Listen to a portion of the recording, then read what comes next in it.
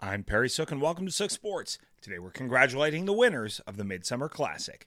This is your Sook Sports Minute.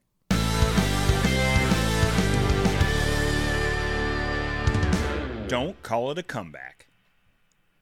Well, the streak continues as the American League has won the All-Star Game 3-2. Though trailing 2-0 in the fourth, Giancarlo Stanton and Byron Buxton took home team Tony Gonsolin yard in back-to-back at-bats. Stanton's first All-Star Game as a Yankee also gave him his first All-Star Game hit and the All-Star Game MVP.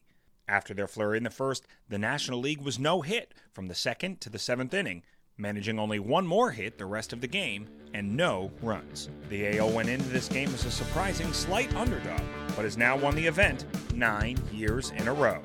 That's what I call dominance. This is your Sook Sports Minute.